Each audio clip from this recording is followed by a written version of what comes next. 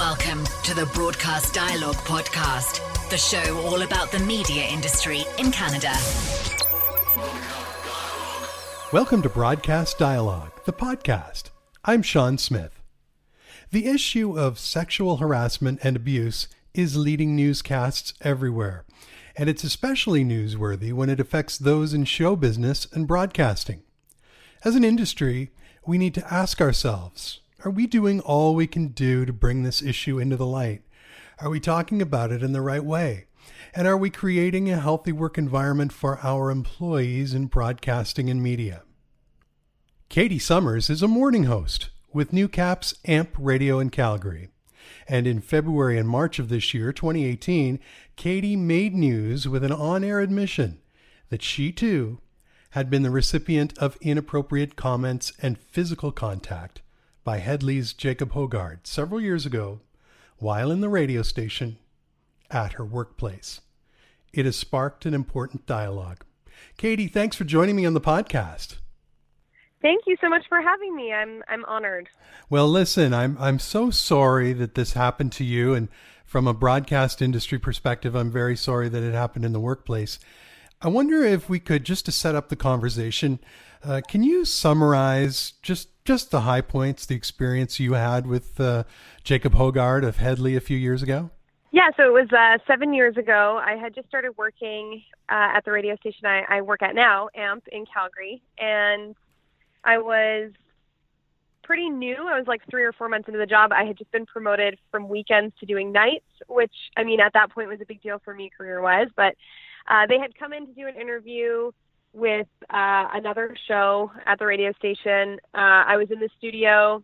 I was excited to meet them because I had been a fan of them for a long time. Jacob, especially when he was on Canadian Idol, my mom and I used to watch him on that show all the time. So I was really excited. It was kind of a high point for me in my career at that point. I hadn't met anybody famous. I hadn't really interviewed or talked to any, artists or bands before.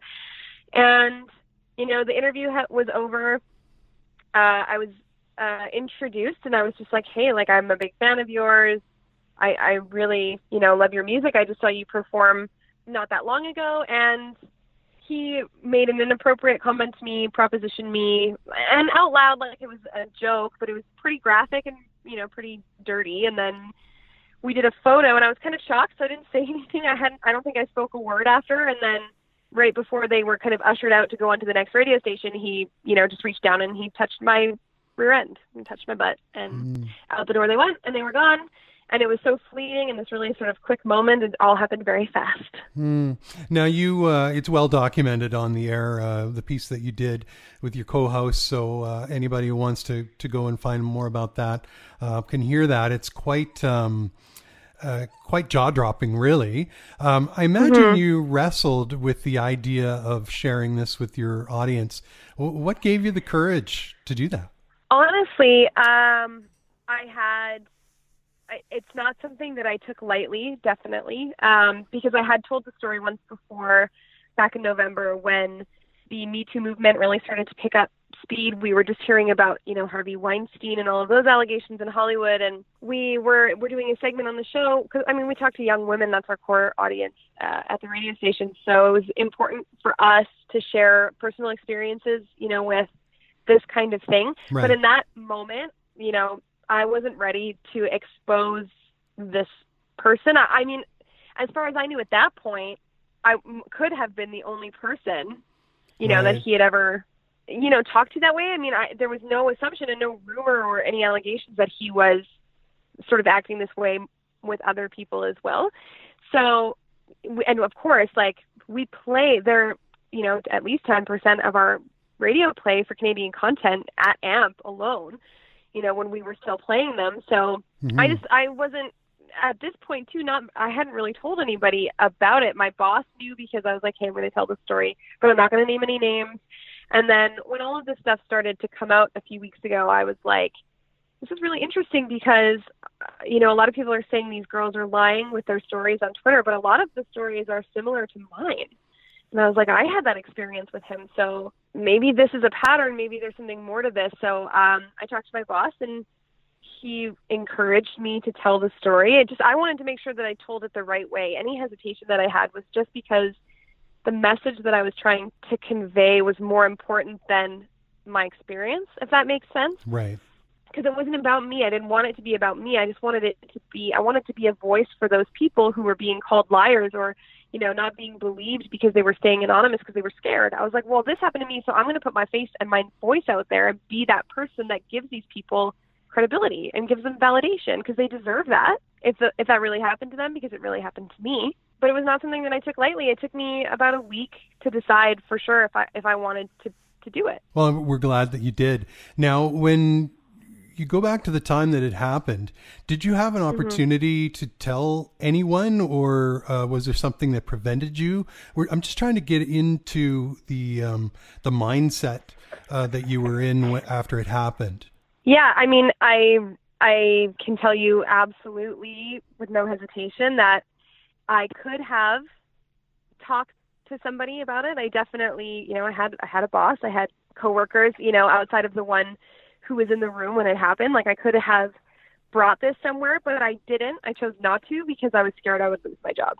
I was scared that as a young female, pretty new jock who had really that was my first, you know, major market job for a music radio station. It was a really, really big deal for me. And I was so scared that I wouldn't be supported. I mean, we're talking about at this point, and I mean, Headley, they've had this very, you know, long-spanning career. They've always been really popular in top 40 radio, but at this point they were just they were playing stadiums, you know, they were playing arenas. So they were quite popular and quite famous, and I had all the same fears that I think most people have when they go through something like this. I was scared that I was going to not be believed or not supported, or I would get fired because this other person who had said this thing to me and touched me in that way was much more important and much more powerful than me. Well, and this is the most tragic thing in my mind is that, and thank goodness you weren't hurt or physically,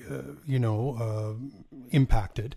However, the idea that you would have to be concerned for your job is the part that really gets to me personally. And I think that I'd like to think that we're at a place in this industry where that isn't the reality. My sense is that now more than ever, it's the reality that you could bring it forward. Do you think the industry at this point needs to do more to support women or anybody in our organizations who've been subjected to any kind of sexual abuse, mental or physical? I mean, I absolutely think that women have it much harder in the media industry than men. I mean, especially radio specifically. It's such an old school sort of boys club business. Mm-hmm.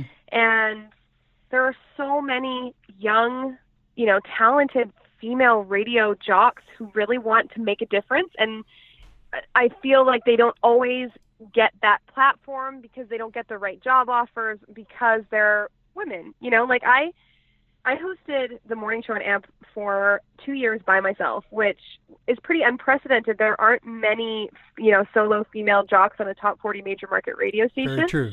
And I was really lucky because I had the right management who were there to support me and who believed in me. And it was even I was surprised by it because I have had bosses in other jobs that were not like that weren't supportive, that weren't encouraging of, moving forward. And I do think that now, having put my face out there with this story, I think that there has been a precedent that has been set, at least I hope there has been, because I'm sure I'm not the first person who's experienced something like that, whether it's with a singer or a program director or who knows, and I really hope that now going forward, especially in radio, is that women, if they feel that way, if they feel overpowered or they feel like they're in a situation that's made them uncomfortable, they can say something without the fear of being fired for it.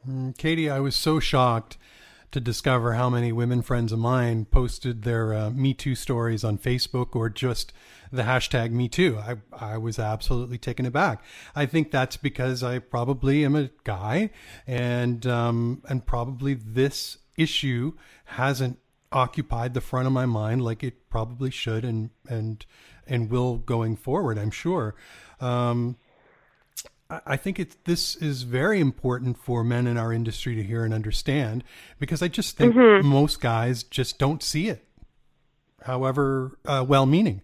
I think too, and it's not just men. I mean, women and men for the last however many years, we're not guilty of anything, but I think we've just sort of conditioned ourselves to think oh, it's okay. It's, I'm sure that I've had many experiences where I've been out at a nightclub when I was younger and stuff, and guys, touch you and you didn't want them to, and you'd yell at them, and there's all these experiences. But I think that the big issue is that it's not that we are trying, people like me, both men and women who have experiences like mine, whether they're on the smaller scale, because mine, is on the sexual assault, severity scale, quite low. I mean, yeah, a man touched me in a way that I didn't ask for.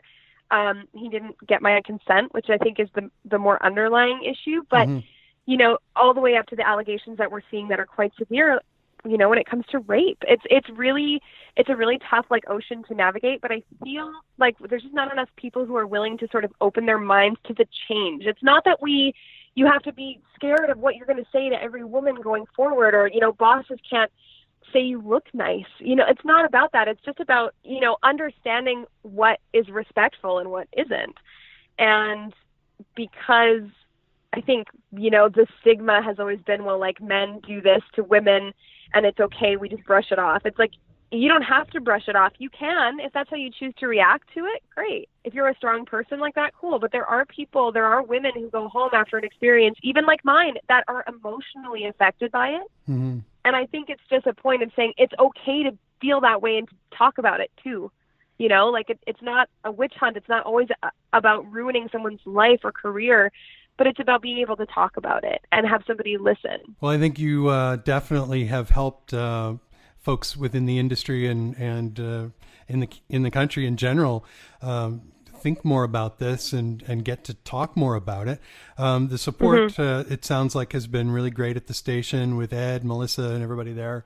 Yeah. And the conversation just seems like it just keeps on going. How was it this morning, for instance? I mean, you know what? Today we went on the air and we did a show, and it was it was just kind of back to normal, mm-hmm. because look, the last 5 days have been crazy.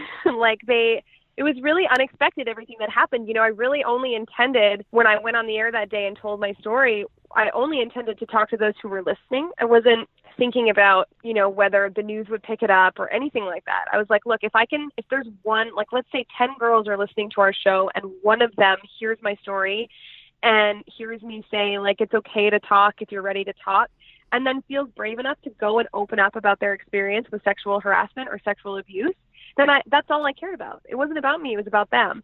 And today we went on, and I mean, it was tough because that another CBC article had just broken with another woman, alleging that Jacob Hogard had non-consensual sex with her. Mm-hmm.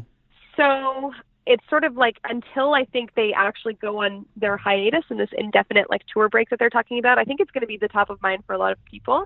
And I still have people messaging me, telling me their stories, which I'm telling you, hundreds and hundreds of people have messaged me since this all happened, saying this was either my experience with that same person, or this is my experience with sexual misconduct and sexual harassment in general. And I've never told anybody this before, but you going on the radio and telling your story made me feel brave enough to tell you. And I'm like, that's all I want, because I'm listening and I believe you. Those are the three words that make all the difference. I believe you. I hear you. Well, look, it's a wake-up call for men.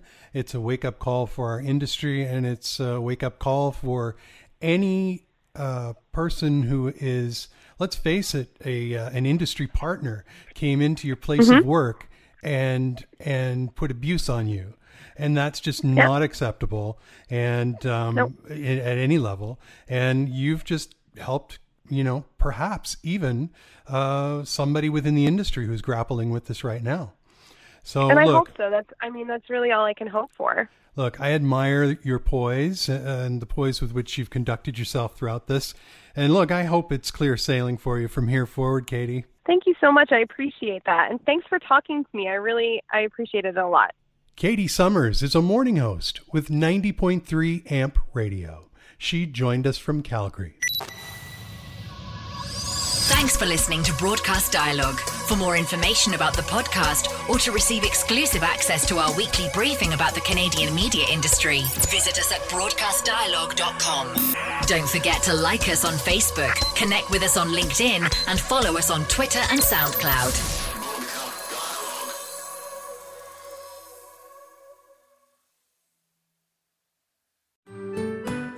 I'm Andrea Askowitz. And I'm Allison Langer. And we are the hosts of Writing Class Radio, a podcast, but we are so much more. We have writing classes. So if you are looking for live online classes where you can join a community, write to a prompt, get feedback, and get better, check out all our classes at writingclassradio.com. And listen to our podcast wherever you get your podcasts and at writingclassradio.com.